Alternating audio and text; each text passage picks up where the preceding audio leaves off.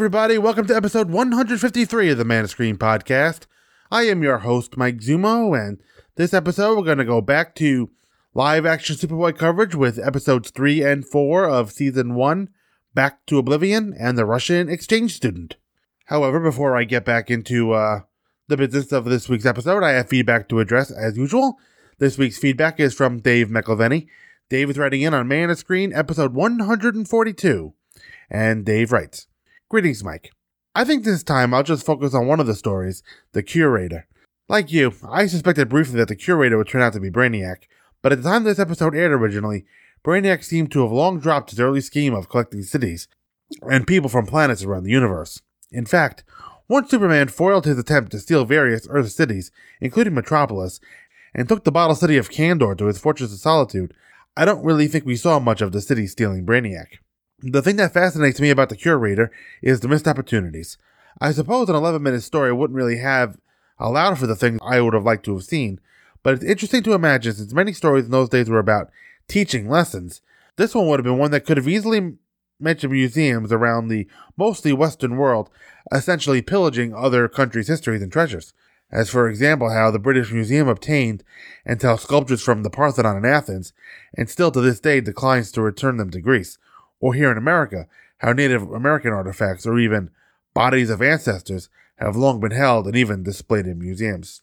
I realize this would, even today, let alone the 1980s, be heavy and controversial for a kid's cartoon, but it's interesting to hear the Super Friends scold the Curator for taking things without asking, when many of our own nations do exactly the same thing, with no sense of irony. I am looking forward to your discussion of the Supergirl movie. I know it's not generally held in very high esteem, but I've always had a soft spot for it, despite its many problems, simply because it was the first real treatment of Supergirl on the screen, and I've always been a Supergirl fan. Live long and prosper, Dave." Well, as always, thank you, Dave, for writing in. Episode 42 came out so long ago, I really have very little memory of the Curator story without looking it up or, hell, even watching it again, so I don't have a ton to add to Dave's comments. But yeah, I agree that an 11-minute story really wouldn't have the time to take museums to task about pillaging other cultures and their treasures and stuff like that. And yeah, that would be a little heady for a kid's cartoon and possibly something that might upset kids. I don't know, but it just a kid's cartoon just doesn't seem to be the appropriate place for such a thing. And Dave is looking forward to my coverage of Supergirl, so I guess we'll see what Dave's thoughts on that are next time. I've got some other feedback here to address. I have an email from Jack Bond. Subject is Legendary Superpowers 7 and 8. And Jack writes, "Case of the Dreadful Dolls. Not much to say about this one, except from the toy line perspective. El Dorado does not get a doll made for him. Royal Ruse. Like you, I know what ruse means, and although I didn't have my eye on the clock, the Super Friends freeing the planet seemed to happen fast, and I wondered what the Royals had tricked them into actually doing. Darkseid makes a surprise appearance. Did you say Darkseid should have been in more of the stories? I disagree. I like that this might have been an old Super Friends episode. The alien ruler or scientist wants something and hasn't considered the consequences. Then Darkseid shows up. He still seems special. Maybe it's that he hasn't been defeated too many times yet. I did look back and see that only one episode, Dinosaurs and Uncle Mixie Spitalik, is without Darkseid, Brainiac, or Luthor, which I consider the big three. And there was a double Luthor episode that could have switched parts. The DVD has occasional commentary tracks, Mark Waid and whichever episode writer they can find. Rich Fogel said he had come over from Filmation, writing made-for-TV superheroes, and was glad to get to real ones with history. As he's saying this, I see on screen Superman, Wonder Woman, Batman, and Robin, and Firestorm, so I guess the writers do get a bit of choice in their characters. The Village of Lost Souls. That title is a combination of two horror films, Village of the Damned and the Island of Lost Souls, but they don't quite fit. The alien presence in the first village was making children more than human, and on an island, a scientist was trying to raise animals up to a human level. Perhaps if Brainiac had robotized the people to improve them rather than enslave them. As it is, with the child afraid her parents are not her parents, brings to mind Invasion of the Body Snatchers or Invaders from Mars. But if you combine those titles, you get Invasion of the Invaders. I can understand the Curator. I can understand the idea of having Brainiac be the collector of the landmarks, but that hasn't been touched upon in this cartoon before, has it? They added a robotic body going forward. Maybe adding this as a mission, or even a hobby going forward, could work for the character. Writer Rich Fogel acknowledged that they are, to an extent, shorthanding the characterization of the existing heroes and villains in the show, expecting viewers to fill them in from other stories and other media. I do wonder what I would think of Darkseid if I'd seen these before reading the Fourth World reprints. Jack. I guess I was wrong. I guess I did read the... I guess I should have read this letter this week because he mentions the Curator, which was the letter, which was the only story that Dave talked about. And I kind of wish Dave had talked about some of the other ones, because some of the other ones were actually a little bit more interesting. Well, with the exception of the Case of the Dreadful Dolls. Yeah, that's not that one. The less said about that one, the better. Obviously, Jack is watching these on the DVD, and I've been watching them for this show on DC Universe, so one of the things you miss out on when you're watching it on the streaming service is the ability to listen to the commentaries. I don't own the discs, so that's a little bit of insight that I'm kind of missing out on. And as far as Royal Ruse goes, Jack was like me and trying to figure out what the ruse was because, yeah, they did rescue the planet awful quick. So I was kind of waiting for things to kind of go to hell. But I know Jack wasn't watching the timer, but the timer is constantly going at the bottom of my screen when I'm watching these things. The only reason why I said that perhaps Darkseid should have been in more of the stories is just because it does seem during season 8, not even season 9 to an extent, that the episode that Darkseid appears in are superior to the ones in which he does not. There are 7 previous episodes of Super Friends without Darkseid, so if you want your scientists, your well-intentioned scientists getting into trouble, there's plenty of that there for you. Yeah, I can see Jack's combination of the 2 horror films. I had to look up Village of the Damned real quick because I wasn't sure if there was a version before the 1995 version that Christopher Reeve appeared in. Apparently there was one in 1960. The 1995 version is the only one I've seen, as I'm not really the biggest horror fan in the world. And I didn't bring to mind I didn't think of the connection to Invasion of the Body Snatchers with the child afraid of parents that were not her parents. And as far as the Curator goes, I can definitely see Rich Fogel's acknowledgement that they had to kind of do shorthand characterization of the heroes and the villains. And probably the reason why I thought of Brainiac as a possible candidate for the Curator probably was because my own mind was filling in the blanks. And modern comics is kind of, with regards to Brainiac, and even Krypton, and looks like Supergirl may or may not be going the same way right now. Is with Brainiac now, they're kind of beating the Collector of Worlds thing to death. And yeah, I can imagine that it must have been nice for Rich Fogel to finally get to work on some quote-unquote real superheroes with history. I don't know if there was a mandate that they had to use certain ones more than others, but yeah, when you're dealing with characters like Superman, Wonder Woman, Batman, and Robin, you've got some history to work with right there. And Jack wonders what he would think of Darkseid if he'd seen these cartoons before reading the Fourth World reprints. I don't know, because I've read a lot of Fourth World and watched the Fourth World stuff on the Superman animated series in the 90s, so I was quite taken aback to what passes for Darkseid and Kalibak and Desaad in this season. It's much closer to comics accurate in Galactic Guardians, which you all saw. So, I pretty much have nothing else to say about that. So at this point, I'm going to take a break, play a podcast promo, and when I come back, I'm going to talk about the Superboy episode, Back to Oblivion. Hang around, folks. Hey, everybody. My name is Trennis Magnus. I host a show called Trennis Magnus Punches Reality, a podcast dedicated to comics, movies, and TV shows. During the course of my show, I've talked about horror movies, comic book back issues, old Star Trek episodes, season-by-season analyses of Smallville, and so much more. Heck, I've even talked about prose novels a few times. You never quite know what's coming next with Trennis Magnus Punches Reality, and that's the whole fun.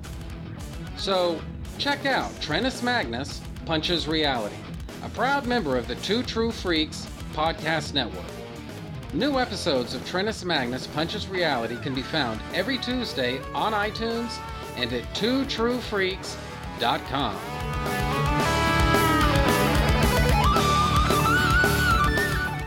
All right, welcome back, folks. We're going to start with the Superboy episode, Back to Oblivion. This was episode 3 of season 1. Original broadcast date, October 22nd, 1988. Director was Colin Chilvers. Writer was Fred Friedberger. Guest cast was Dennis Michael as Henry Oman, Abe Vigoda as Mr. Wagner, and Tanya Roberts as the college student.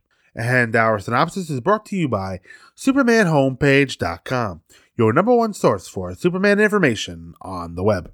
TJ White heads out to an old scrapyard for an interview. There are cameras watching everything the young photographer does, and TJ calls out for a Mr. Wagner, and a voice yells back, through an amplified speaker system, that TJ is a liar and that he needs to get off the property. Meanwhile, back at campus, Clark tells Lana that the reason he and TJ are meeting at the scrapyard... Hi! Wanna go for a swim? I can't. Yes, you can. I can't. I'm supposed to meet TJ. You're not gonna meet him here. What do you mean? He's off on another scoop of the month. We're supposed to go to the scrapyard together. I hope you're joking. A scrapyard? You two are really weird. No. Chi Omega, they sent a pledge to the scrapyard to lift a bumper off a junk car, and he came back with some wild story about the scrapyard attacking him. Can I have my hot dog back, please? I think it's the pledge's imagination running wild. Not the scrapyard. Well. Come on, let's go for a swim. What are you doing? Soon, though, TJ finds himself the yard's next victim. He is forced into a collection of aluminum cans by a seemingly unmanned bulldozer, while a man stands watching and laughing in the background. Clark, who has just been pushed into a swimming pool by Lana, hears TJ in trouble and launches from the pool to rescue him. TJ recounts what happened to his friends. Come on, Clark, you're not going to believe what just happened to me. I know you went off by yourself again, man. I appreciate that. Hey! Would you listen to me? I'm sorry. But that maniac Wagner just tried to kill me. Mr. Wagner, you wouldn't even hurt a fly. Yeah? Well, if Superboy hadn't shown up out of nowhere, I'd be dead and buried under a ton of his junk. That's a nice man. Listen, he's really scary. He looks like a skeleton or something. He's overweight, if anything, TJ. Yeah, well, if he's overweight, I'm a sumo wrestler. Yeah. I like that. He goes out of his way to help. Like when we did that campaign on drug abuse. Remember the car that was totaled by Arthur... Omanoff, yeah. When he was high on crack. It didn't end up in Wagner's junkyard. So what? He towed it to the campus free of charge. We put this sign on it, crack kills. Talk about effective. For weeks, nobody took a hit of anything. Well, that's fine, Lana, but that's ancient history. Modern times, the man is a psycho. Fine, I'm calling the cops. You can't, TJ. Oh, yeah, well, watch me. Hey, what Mr. Wagner needs is a friend. Go tell that to TJ. When Lana arrives at the scrapyard calling for Mr. Wagner, she is cornered by Wagner, who thinks World War II is still underway and trapped within his lair.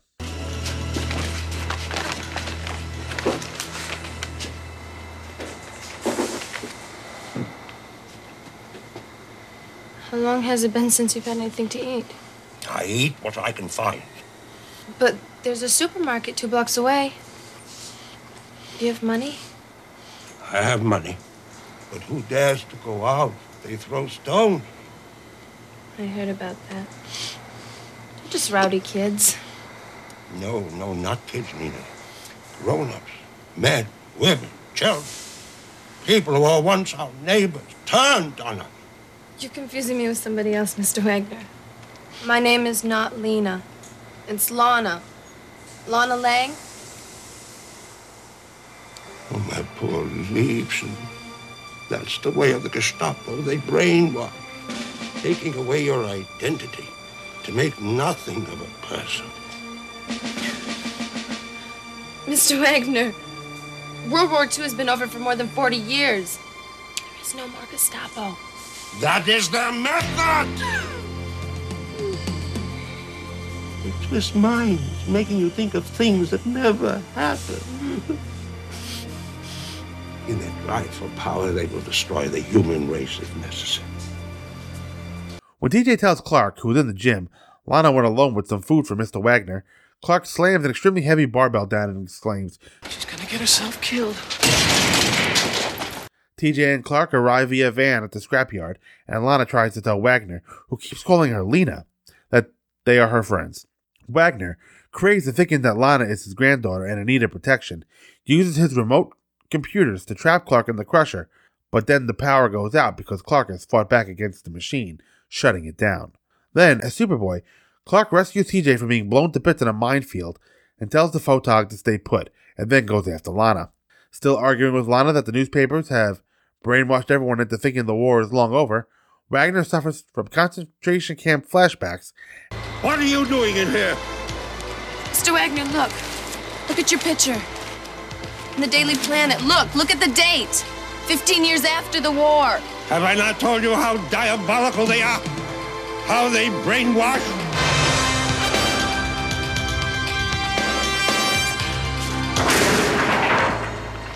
My barricades. They are breaking through.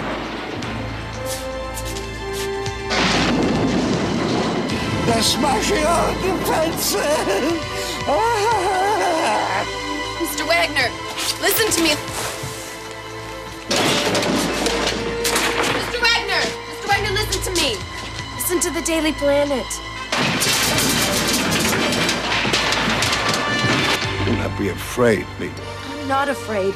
And there's no reason for you to be afraid anymore. Look, Professor Wagner is one of the survivors of the Auschwitz concentration camp, where he was the subject of inhumane medical experiments. He's to conduct a series of lectures at Metropolis University.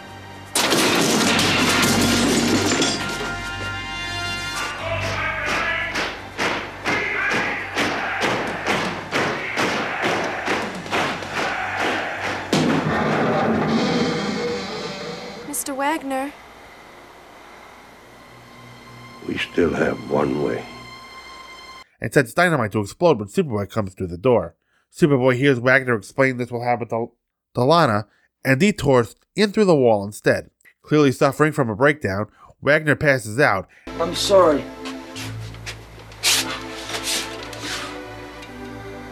There was no other way. He'll make it. He mustn't be blamed. Nobody should be blamed. Let's be grateful nobody was killed. On the way to the hospital, Wagner seems to remember what time period he's in, and that Lana is not his granddaughter, but a girl from the school. In the end... Poor old man. Guess the excitement was just too much for his heart. It wasn't the excitement, TJ. Just he couldn't find a place to hide from hate and persecution. Superboy fights hate and persecution? Yeah, but there's only one Superboy. Yeah, there's only one. I'll see you guys back at the dorm. Feel like walking.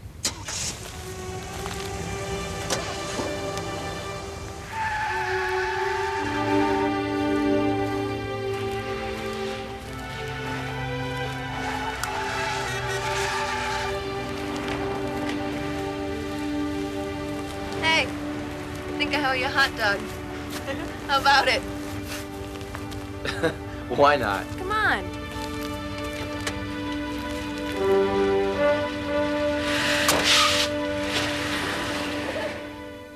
All right, there's not a lot to this episode. This episode is basically, I don't want to say it's really a chase, but the kids are trying to get to Mr. Wagner in his scrapyard, and he is defending their scrapyard, basically trying to kill whoever comes to get him. So it's clear, without really knowing what's going on, that Mr. Wagner is either some kind of criminal or there's something wrong. And we're going to discover the latter as this episode goes on. And it starts at the scrapyard. The TJ White going up to what appears to be an abandoned scrapyard. You watch something like that, you know there's no way that could possibly end up good for him. And we know somebody's home because there is a video camera keeping a very close eye on TJ. And it's like the show is trying to go for some kind of horror vibe here, which is difficult being that TJ's walking through the scrapyard in broad daylight. If you really wanted to make this scrapyard look more foreboding, you could do it at night. But nope, this show shoots in the bright sunlight. And as TJ's walking through, the crusher goes off, which was clearly an attempt to scare him away. The loud noise, at the very least, made him jump. So TJ wants an interview with Mr. Wagner, and Mr. Wagner tells him to get off his property. So what does TJ do? Not that. He does not get off the property. So while TJ is not getting off the property, we switch back to the college campus where Lana has found herself another piece of 1980s beefcake. This one is called Henry. And she wants to go swimming. He doesn't. Clark wanders into the set and is getting himself a hot dog. And Lana is trying to invite Clark for a swim. And part of her method of persuasion is taking off her top right in front of him, so he can see how good Lana looks in a bikini. And Clark still tries to resist as Lana steals his hot dog from him, takes a playful bite out of it, and pushes him off screen. So this show is not doing a very good job, if it's even trying to hide some sexual innuendo and trying to show that there's some sexual tension between him and Lana. I'm not used to the way Lana is just kind of throwing herself at Clark here. I haven't read enough Superboy comics from the Silver Age to get a good handle on the Lana-Clark relationship, despite the fact that he's always trying to fight her off from discovering that he's Superboy, which is something that's eventually going to happen in this show. So while Lana and Clark are playing at the college pool, TJ can't take a hint when someone tells you to get out of their junkyard, you get out of their junkyard, or you end up being covered by Mountain Dew, Dr. Pepper, and old Pepsi cans. This episode brought to you by Pepsi Cola. So back at the college, Lana pushes Clark into the pool in a cringe-worthy scene, which is saved only by the fact that 1988 Stacey Hydeck looks great in a two-piece swimsuit. So here's an interesting transition because Clark is in the water, TJ's in trouble, he hears TJ call for help, and then as Lana goes off the diving board, Clark flies out of the water as Superboy. I'm not sure how Lana didn't notice that something had happened here.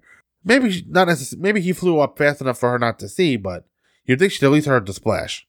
So Superboy pulls TJ out of the Pepsi cans, and he gives TJ a little bit of a lecture about no trespassing signs. But apparently TJ thinks no trespassing signs don't apply to him because he's a reporter. That is not the case. You can get in trouble for being on someone else's property unauthorized, whether you have a press pass or do not. Trespassing is trespassing. And Superboy sets him down and tells TJ that he has more pressing things on his mind. TJ is not the most important thing on Superboy's mind right now. And when he says he's got something pressing on his mind, he's probably thinking of pressing up against Lana in that swimsuit. Somehow he convinces Lana that he was underwater looking for his glasses the whole time. Just a note that when he disappeared, all you see is Lana kind of with his glasses. It's almost as if she's thinking that he drowned, but I imagine while he was gone, she was looking around the pool and didn't see him anywhere. So it has to be kind of jarring for her just to have him surface suddenly out of nowhere. I mean, it's a clear pool. You would think if she looked in the water, she'd be able to see him. It's not that big. So, like I said, somehow he convinces Lana that he was underwater looking for his glasses, and that leads to I guess you can call it a playful exchange in the pool. Some of the acting here is a little not good. So Lana and Clark don't necessarily believe that Wagner tried to kill him, but Lana thinks that Mr. Wagner's a decent guy because he donated something to the college. The Lana's solution? Mr. Wagner needs a friend, and perhaps she is going to provide it. And that's exactly what she does, because she goes to the junkyard with what at first appears to be a bag of bagels, but it's got at the very least a loaf of Italian bread in it. You know, the long, thin kind. I thought at first it was bagels, but you can see the long bread sticking out. She looks a little nervous heading up to the abandoned scrapyard, and rightly so. I think I would be a little nervous walking up to a scrapyard that appears to be abandoned. And she looks even more freaked out after the gate automatically opens for her. Think of this. You're at what appears to be, on its face, an empty scrapyard. And then the gate opens. So the gate opens for her. She's a lot prettier than TJ White, so Mr. Wagner's not telling her to get out. So now it's Lana's turn to wander through the scrapyard. Clark, meanwhile, apparently he works, he's either works at the gym with some kind of work study program, or he is just at the gym just because he needs something to do with his time. The show does not specify, but TJ knows where to find him, and he reports to Clark that Lana went to the scrapyard. And after the conversation, I love the frustration as Clark just lifts up the weights and slams them down when he's commenting about Lana. I think that gets TJ's attention, but he doesn't say anything about it. So here is Abe Vigoda as Mr. Wagner, looking pretty crazy. You know, you can just tell that when you look at him that something's not right. You know, Vigoda here plays kind of the crazed grandfather here very well. It's the kind of character that, you know, in my eyes, Abe Vigoda is very good at. You know, he's a very good character actor, and he's got a unique look. So that all plays into the role of Mr. Wagner here, who I don't want to say he's a man out of time, but he's definitely appearing to suffer from some kind of dementia. Especially, you know, he's frantic. While he's completely aware of everything in the junkyard, he doesn't seem to be aware of any reality beyond that. And plus, he keeps calling her Lena, not Lana, and that's more than just a simple mistake.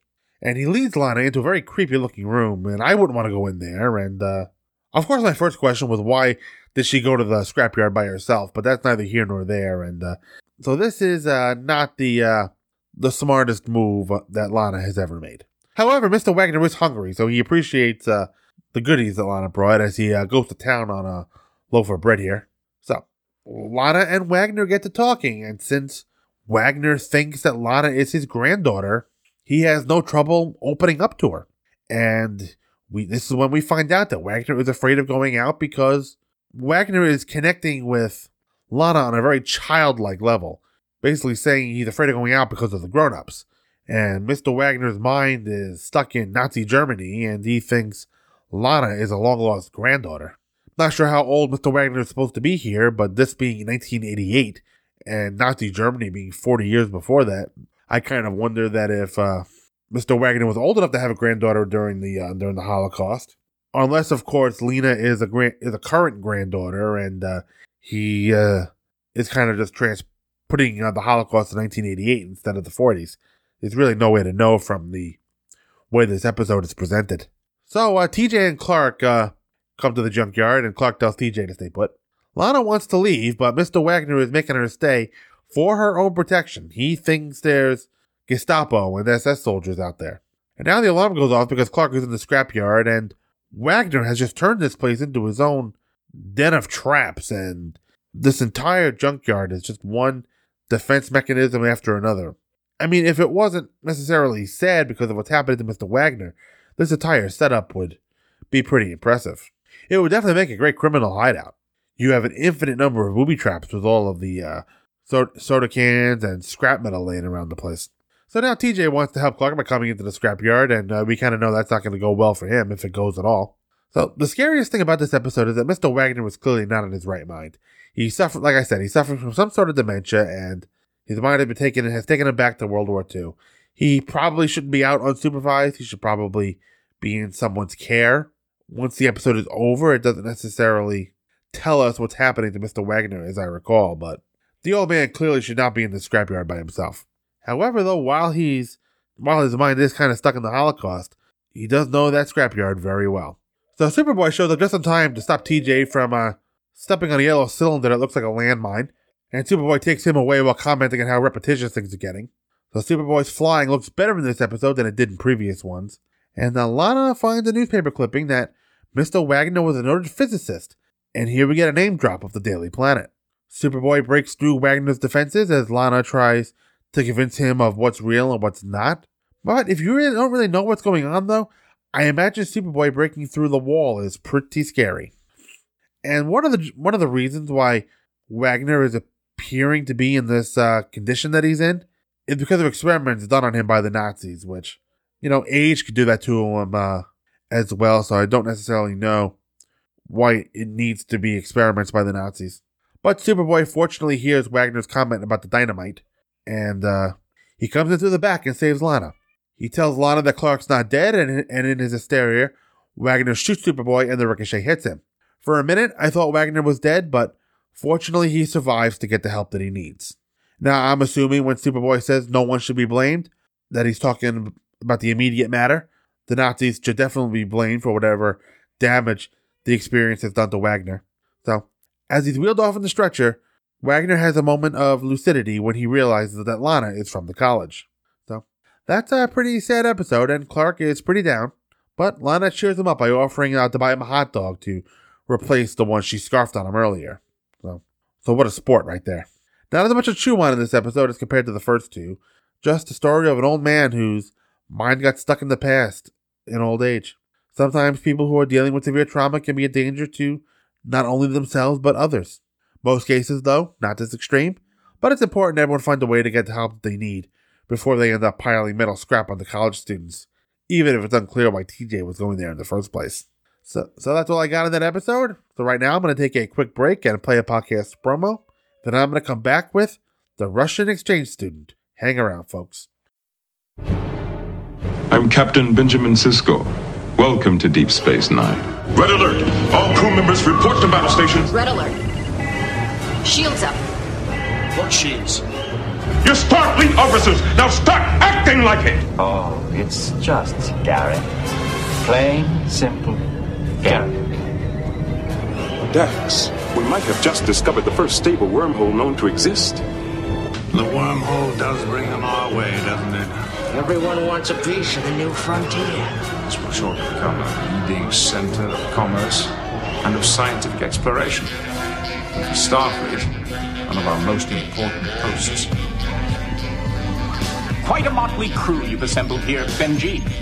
Listen to The Prophets, a Deep Space Nine podcast. And here are your hosts, Andrew Leyland and Paul Spataro. Bloody hell. Oh, I love a woman in uniform.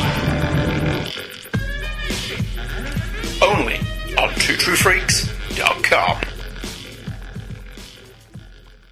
All right, welcome back, folks. We're going to finish this episode off with The Russian Exchange Student. Original broadcast date was October 29th, 1988.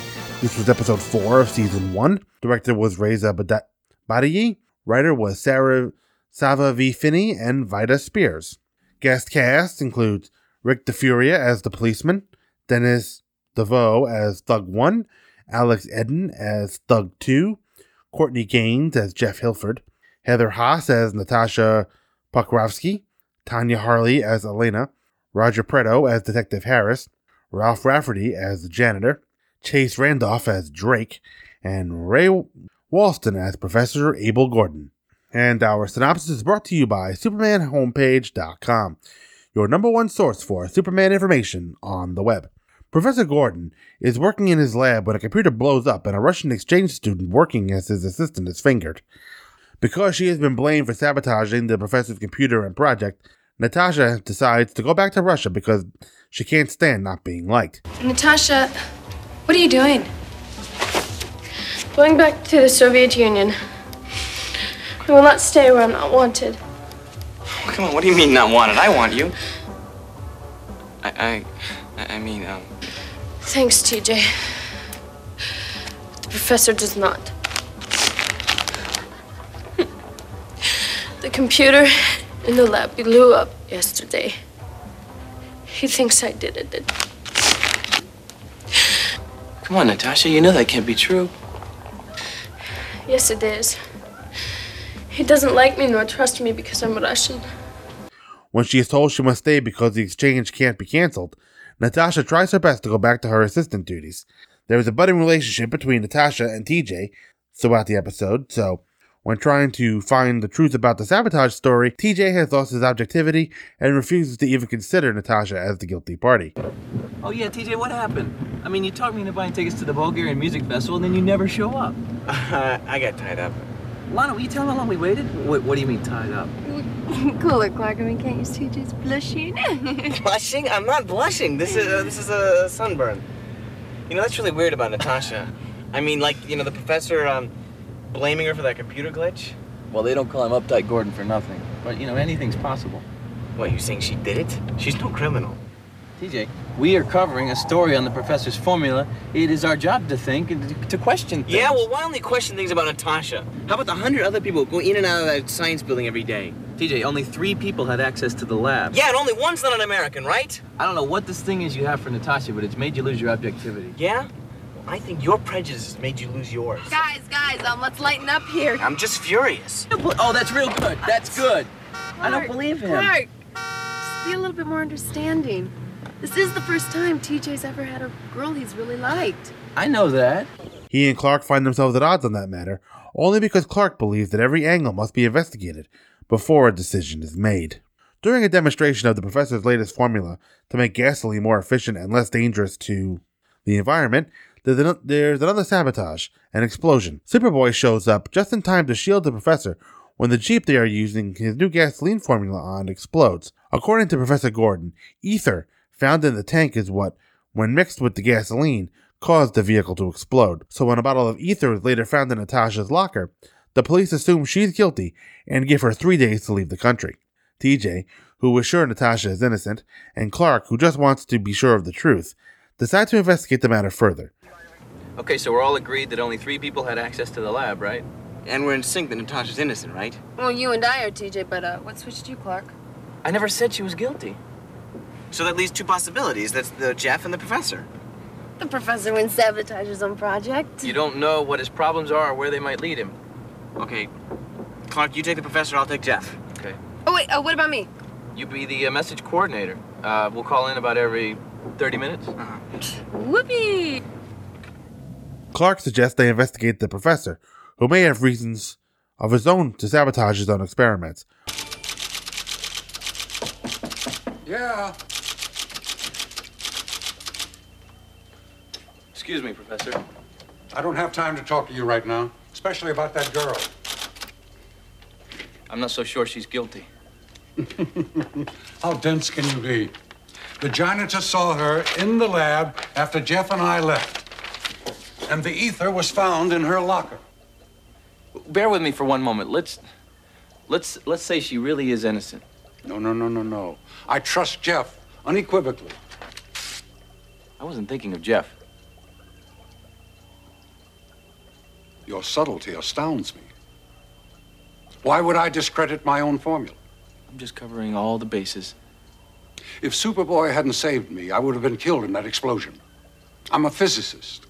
I know the power of explosives. Would I be stupid enough to cause an explosion that might kill me? I have work to do. Thank you, Professor. Clark finds no reason to believe the professor is guilty, but TJ stumbles upon a conspiracy that puts him in great danger. We're almost home free, Mr. Drake. I've got the professor thinking Natasha's worse than Stalin himself. Well, I don't give a damn what the professor thinks. All I care about is destroying that formula. Because if we don't, it's going to ruin my company and probably every other oil company in the world. Well, don't worry. He's only got one backup disc.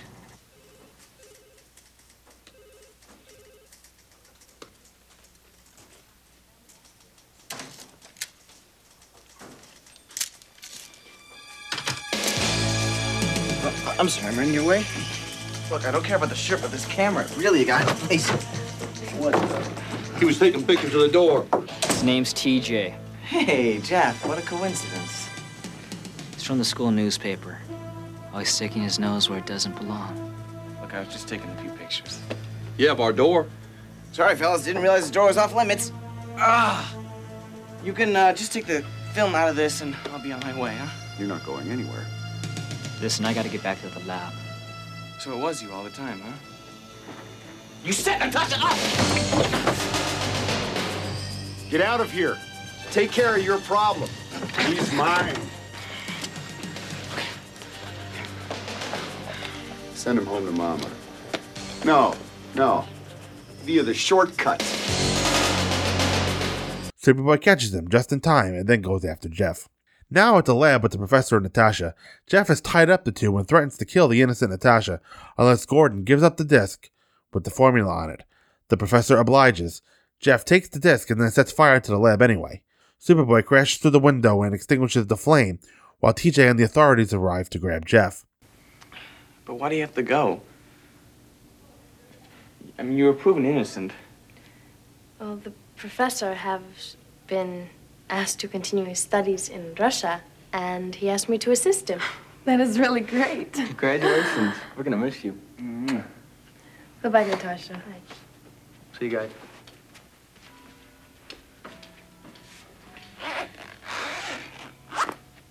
Well, I'm not gonna miss you. Goodbye.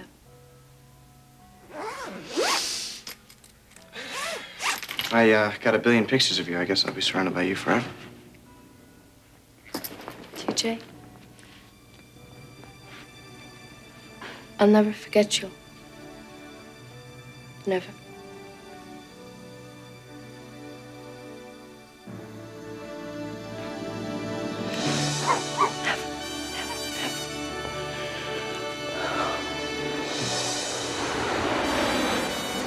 Était bien le blue. I'll be seeing you.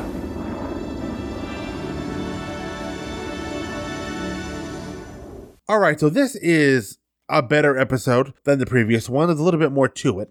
Obviously, the title, The Russian Exchange Student, doesn't really tell a lot about what's going on with the episode.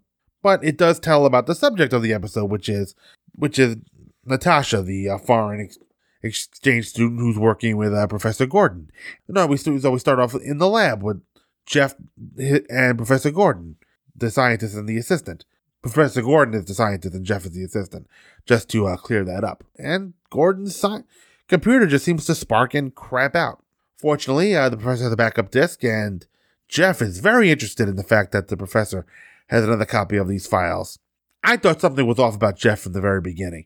Just how interested he was in the professor's backup disk kind of alerted me right away that Jeff had some sinister motives. Not that I knew what they were the first time going through this. And of course, we asked if anyone else has been in the lab while he was out, and here's a blonde student that walks into the lab, and she's suddenly fingered as having done some sabotage. And this is Natasha. This is our Russian exchange student, and this was 1988, a time when relations were improving between the U.S. and the Soviet Union, only 3 short years before the USSR collapsed. So, obviously, the first person any American is going to blame for some perceived act of sabotage is the citizen of an enemy nation. And this episode picked up on a lot of anti-Soviet fears. So Natasha's back at the dorm, and she's packing her bags, and she wants to go back home because she's not wanted here. And clearly she is wanted for destroying the professor's computer. And when Clark says it's not true, he's responding to the point that the professor doesn't want her there. He's not necessarily saying that she didn't do it. And that's going to be a major thing about this episode, is that while TJ is head over heels in love with this girl, Clark is not. And Clark is not going to dismiss the possibility of her guilt just because TJ's dating her. So after she tells them she's leaving, the Soviet representative walks in and tells Natasha she has to stay for the good of the program.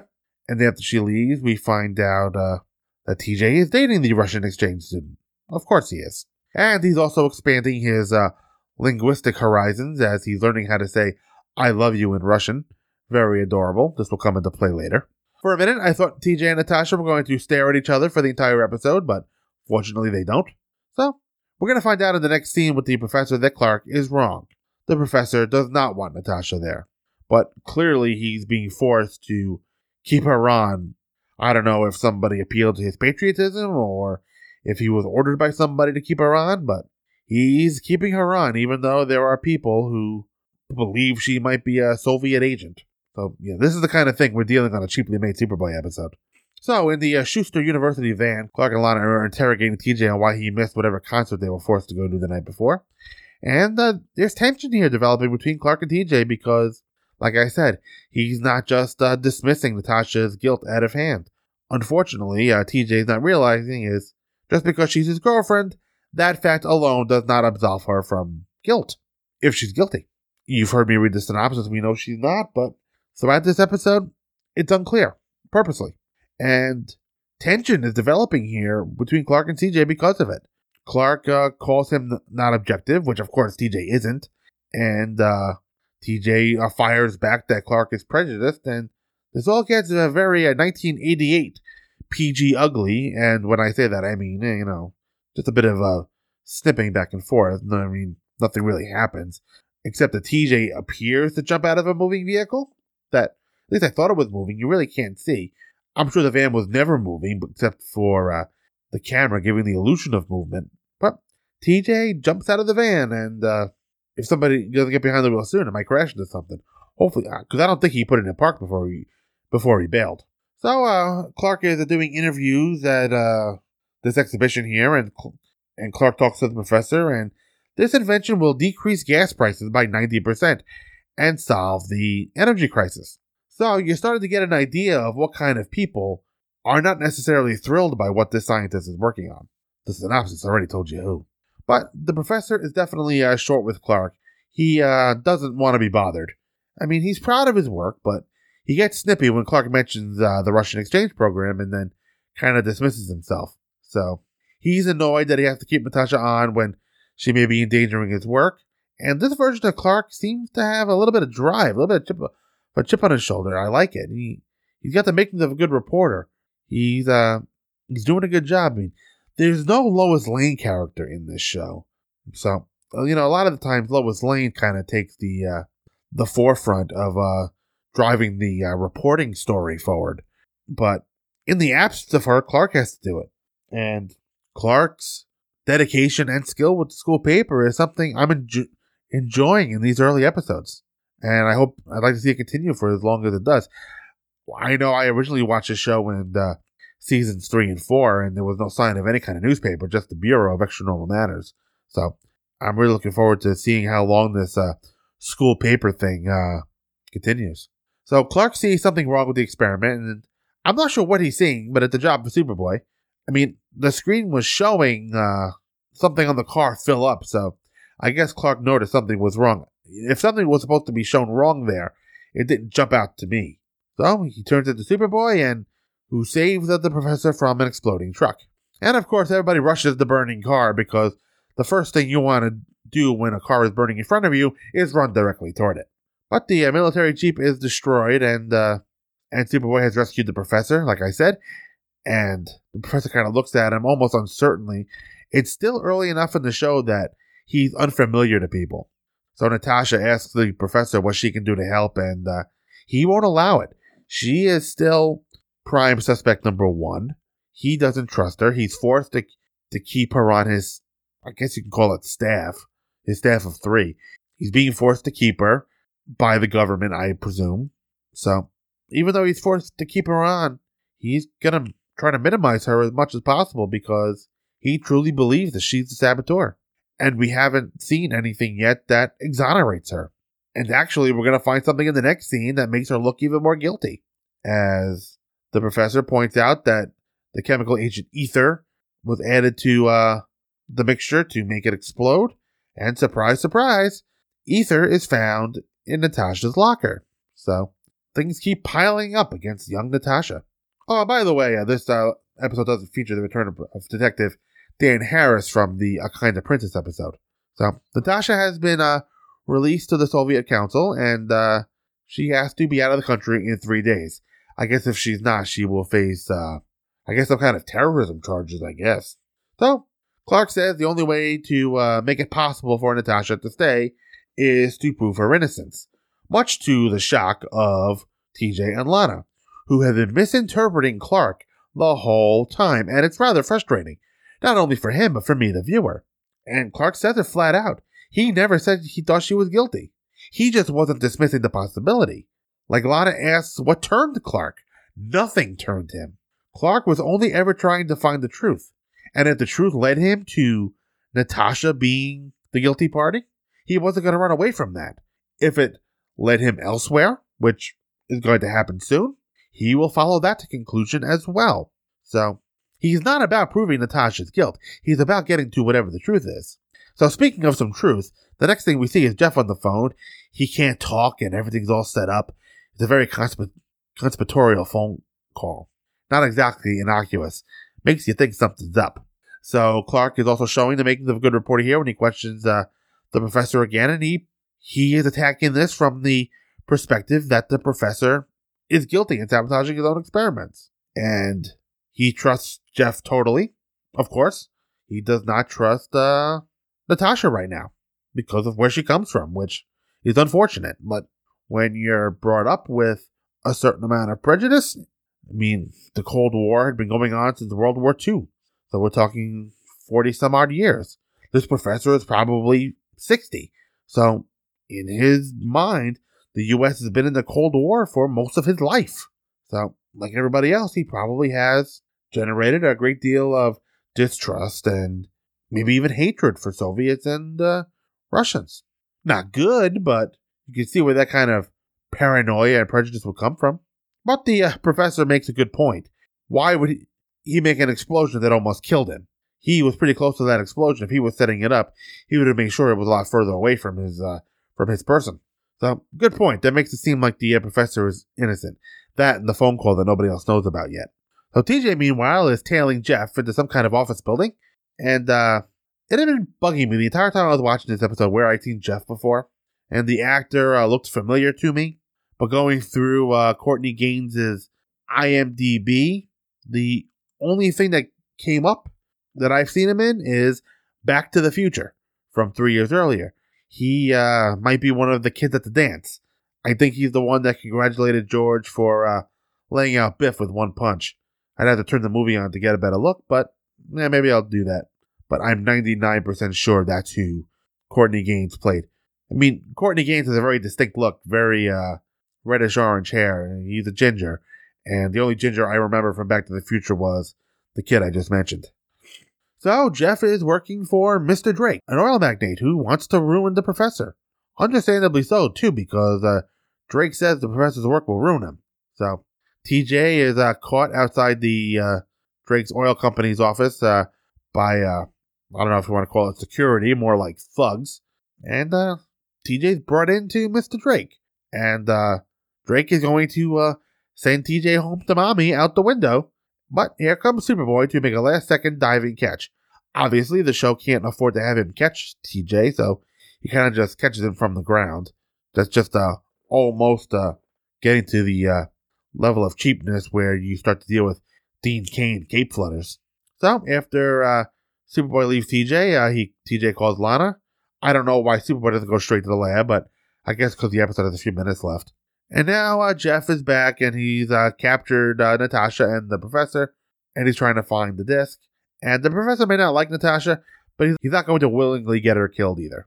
So the professor gives up the disc, and it's one of those big floppy disks that I probably haven't seen since the early 90s, and that's at the most recent. By the time our computer showed up in my house in the late 90s, we were using those harder 3.5-inch floppy disks. So it looks like Jeff is going to try his hand at arson and burn everyone to death. But here comes Superboy flying through a cheap window, and Jeff takes a shot at him. And Superboy covers his face when he deflects the bullet. Does he not realize yet that he is completely bulletproof? Even his pretty face? I guess not. Brendan Routh Superman knew. He took a bullet in the eye. So Jeff is caught, everyone is saved, and apparently TJ and Natasha can't wait until everyone leaves before they play a game of tonsil hockey. So now we get our bittersweet ending. Natasha's name is cleared, but she's still going home. And you think she's going home because of her experience, because of her bad experience here, but this ending gives us a little bit of a misdirection as no, she's not going home because things are awful in America for her. She's going home because, for some reason, Professor Gordon is going to finish his work in Russia, and he wants her to go with him. I'm not sure why an American scientist is being imported to Russia. Maybe it's part of this exchange program, I don't know. It seems like they would exchange more students than scientists on the verge of retirement, but what do I know?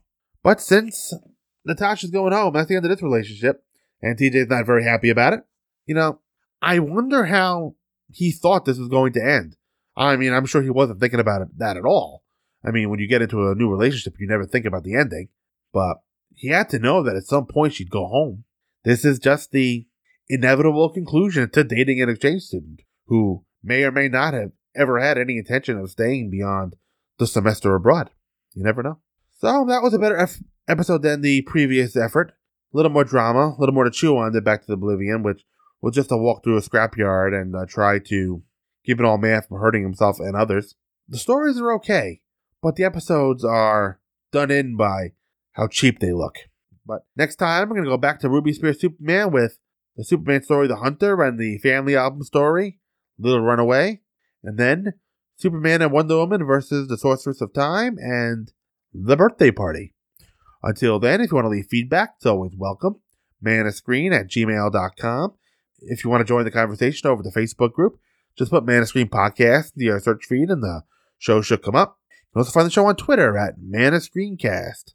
Until next time, folks, we're all on the same team. Good night.